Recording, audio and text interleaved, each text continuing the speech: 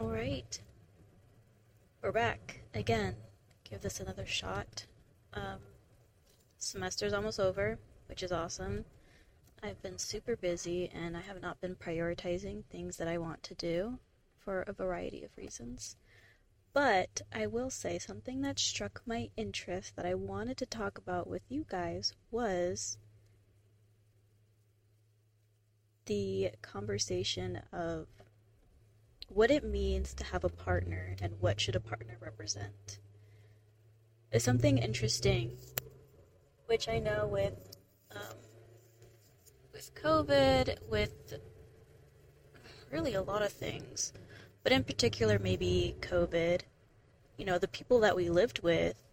Okay, COVID was a good example to really take the blinds off of or distractions of so many other things in the world, and you really had to look at where you were at in that moment and the people that you were surrounded by, the people that you had to be stuck with for X amount of days, years. And something that I've noticed a lot is even on Instagram, that's like a big thing right now with therapists and social media, which honestly could be a whole conversation in itself. But, they're offering a lot of advice, a lot of tips, a lot of what a, quote unquote healthy relationship should look like and healthy dynamic. And it's so hard, I feel like, because, I mean, what constitutes as healthy could be different for a lot of people, for a lot of different reasons, like culture, upbringing, what they know versus, what they don't know. It's that can't versus won't. They can't do it because they don't know how to, or, they won't do it because of X, Y, and Z. And sometimes the won't isn't always a bad thing. It's not, oh, he doesn't want to do it because he doesn't care, or, oh, it's easier for her to do this because it can control this with her partner. But sometimes it's, oh, they won't do that because they saw that being done in their own childhood, or other relationship, or friend relationship, and it didn't work out for them, and it scared them, or it scarred them, and so trying to enact that in their own relationship might be a bit more difficult than other people. Again, basically, an easier way to say that is everybody starts at their own starting point, right? Everybody's dealt their own deck of cards, and we're just all really, at the end of the day, trying to do the best we can with what we know. And yeah. But anyway, aside from that tangent, bringing it back in, yes, so the couples, COVID, isolation, and the topic of community. I think a lot of the advice that we hear, and a lot of the advice that resonates, is definitely finding your community. And even now, when you hear the word community, you think of a group of people. You think of something where you belong, where you're accepted. It could be in any dynamic, any topic or form or relationship, but community can also mean a singular person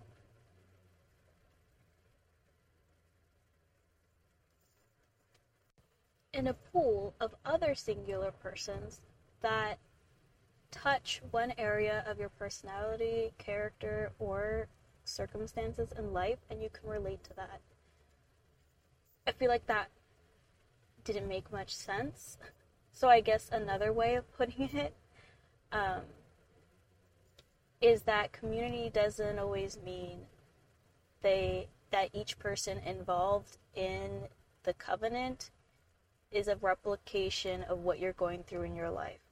Like, okay, for example, like a religious community, right? They all have something in common, is that they all are practicing the same faith. Or people in recovery groups, whatever the recovery is, that's kind of something that brings them all together. But sometimes the community is just a collection of just different people in your life that you respect and that you value their opinions. And at some point, they were somebody that you could really relate to. An easy example would be friendships. You met a certain person in a certain part of your life and things really clicked, and they could still be your best friend now, or maybe it's a long distance best friend because life has given you guys two different paths, But at the end of the day, that's still somebody that you can always turn to, somebody that you can rely on, and somebody that you can entrust with certain parts of your emotional needs. That is a small branch of your community. That is a starter point to creating your own community. And the reason I bring this up is because I do think that we are kind of reaching this age. Again, sorry, bringing back social media. A lot of the times we hear quotes or realizations that sound very profound and new, or actually very old, and it stems back to the fact of being in connection with one another, being surrounded by family, or growing up with a certain set of people, really knowing your neighbors, eating dinner with them, playing out in the yard. Like most people say, oh, like back in the day, or like the old times, or like when I was a kid, we were out till the sun went down, XYZ. And that's great. But just because the times are changing and the society is evolving does not mean that we missed out on a great generation. We can still bring back those values and that communal sense. It's just going to look a little differently. I think people worked harder back then because it wasn't easily accessible to build community. And if you wanted community, you had to go out of the house. You had to go to church. You had to go to your local grocery store. You had to go to the park. You had to work out in a gym. Now, it's like you have Amazon Fresh. You have Amazon Prime. You have so many services, Uber Eats, so many different types of services that can bring what you need to you. And that's okay. Because also our society has become such a workaholic area. I mean, you don't feel productive if you're not doing something that objectively looks like busy work. And that's a whole other tangent for a whole other time. But there's a lot that supports the idea of an isolated environment.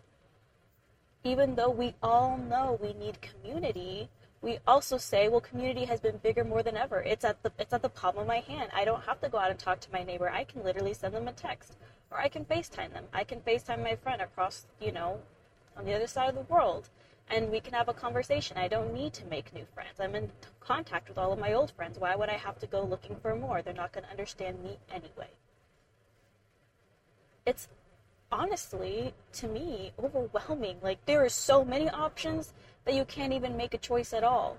And sometimes, because life is so busy, especially when you're transitioning, like I would say, mid-teenager, like 16 to 25, that is a weird time. Like 16 to 18, you're figuring your identity out, you're trying to figure out what you want to do for the next 5 years of your life, or not even thinking about that at all. Maybe you're just surviving. Maybe you're somebody that's parentified in your family, so you're trying to save your own family while make an identity for yourself or break apart. I mean, that's very difficult.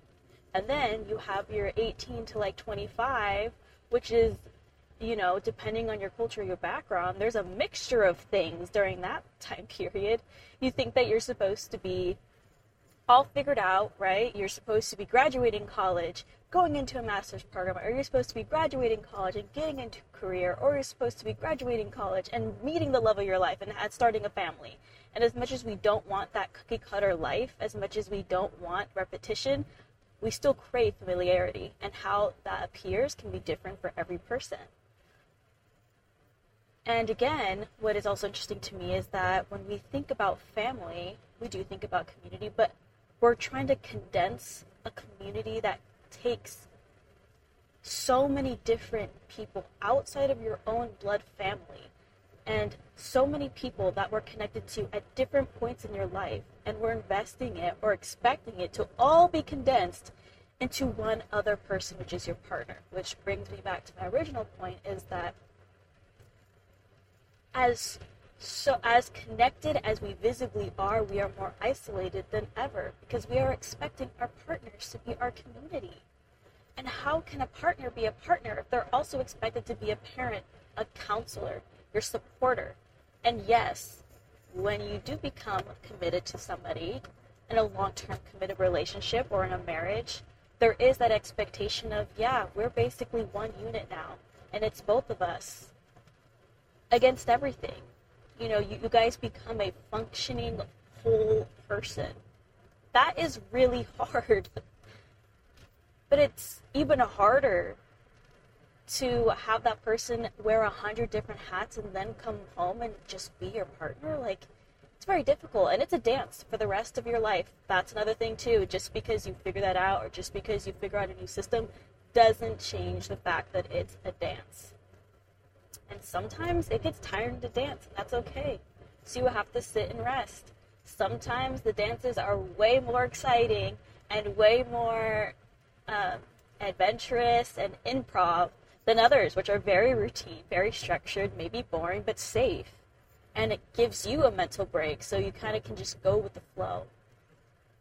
I didn't mean to use a dancing analogy. I don't even do dance, but that's what I guess happened. But this was just something that I've been thinking about. Like, wow. And you know what? Like, I didn't realize that I was kind of having this same expectation. Also, again, social media, setting the expectations really high about what your partner should look like, what they should be doing, what they should be buying you, or even just like how much emotionally they should be giving to you. And not every person has that type of emotional availability or even maybe maturity. And that's okay. We're all on a different journey, we're all at a different stage, and we're doing the best we can with what we have and what we know. Sometimes it's hard because when we know better, we don't always have the opportunity to do better.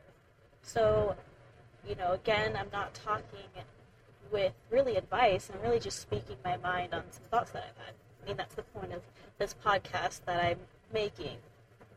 More so, I guess, for myself. And if somebody else finds this entertaining, I'm really glad. But, yeah.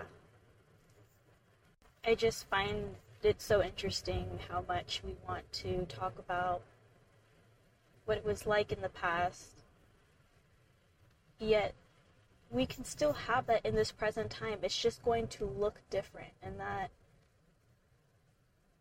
I think, reminds me, it's a good reminder that truth is always going to be truth. It'll never change its core meaning, but it may present itself in different ways. But also, that's the beauty, I guess, of truth, that it is going to be a factual thing no matter what, no matter how visibly different our society looks, no matter how different our beliefs have evolved or become, no matter how separated or divided we feel as a society, there's still a truth that we desire connection, that we desire to be seen. We yearn to be understood and belong. And I think trying to fill that hole can be so difficult because everybody's fighting a different battle in life. And for some people, it's still a fight or flight. It's still a survival state. They don't have time to really think about, oh, what do I need emotionally? Are my emotional needs met? They're not thinking about, they don't have time to ponder those things. And there's other people that have all the time in the world to ponder. And they feel even more alone. And it's so difficult for them to sometimes even see that other person's perspective or be in that other person's shoes because their shoes have gotten so big they're lost in it. They don't remember what it's like to be outside of themselves. So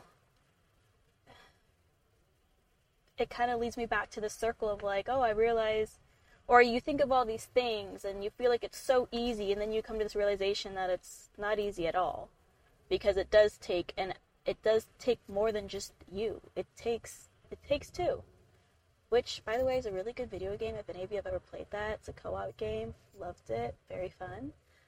Anyway, so as I continue with these grad school classes, I think it is just reminding me to be more and more gentle with myself and with other people, and that the human brain is wildly complex, and what's so crazy is that it's so quick to adapt, almost faster than we can catch up to. It's like before we know it, we've adjusted to a change that was so painful. And so we're so confused why our body still feels pain, but our brain is able to categorize it and we're able to go about our day. Like, that in itself is confusing, but it's also a way for us to survive and still function. Because some of us don't have the leisure time to really sit in it. And then it's also interesting because then science and doing our studies, like, that's even faster. Like, getting research and statistics is faster than us truly understanding why they're occurring, or even maintaining the wisdom to not make the same mistakes again. So there's so many things that are one step ahead of us. And as somebody that does really struggle with anxiety, I do struggle with really trying to see behind all the corners of life. And it's just not possible. No matter how many steps ahead I am, there's always going to be corners that I can't see behind. And sometimes I'm so busy trying to figure out how to look behind those corners and doing so much to just look behind those corners that I'm not even enjoying where I'm at right now. I'm not even aware that there's corners that I can look behind right now, but I'm so focused on these corners ahead, I'm missing out on life.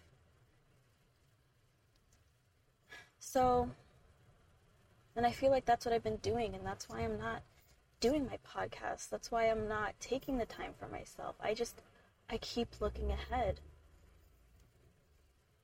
And it's hard to stop. Sometimes I like it. Sometimes I always like being a couple steps ahead. Because then it feels like no matter what happens in the present day, I got stuff for tomorrow covered. And I just don't know how productive that's going to be for me moving forward. Especially when it's not just me anymore. That sounds weird, but I guess, grad school, I'm working, I have relationships, I have my community. My community is really spread out though right now. And it's been really hard for me to stay in contact with them. And in some cases, I feel like I've actually put my partner as my community, and I don't want to strain my partner that way. Because they deserve to be my partner and my friend, not, everything else.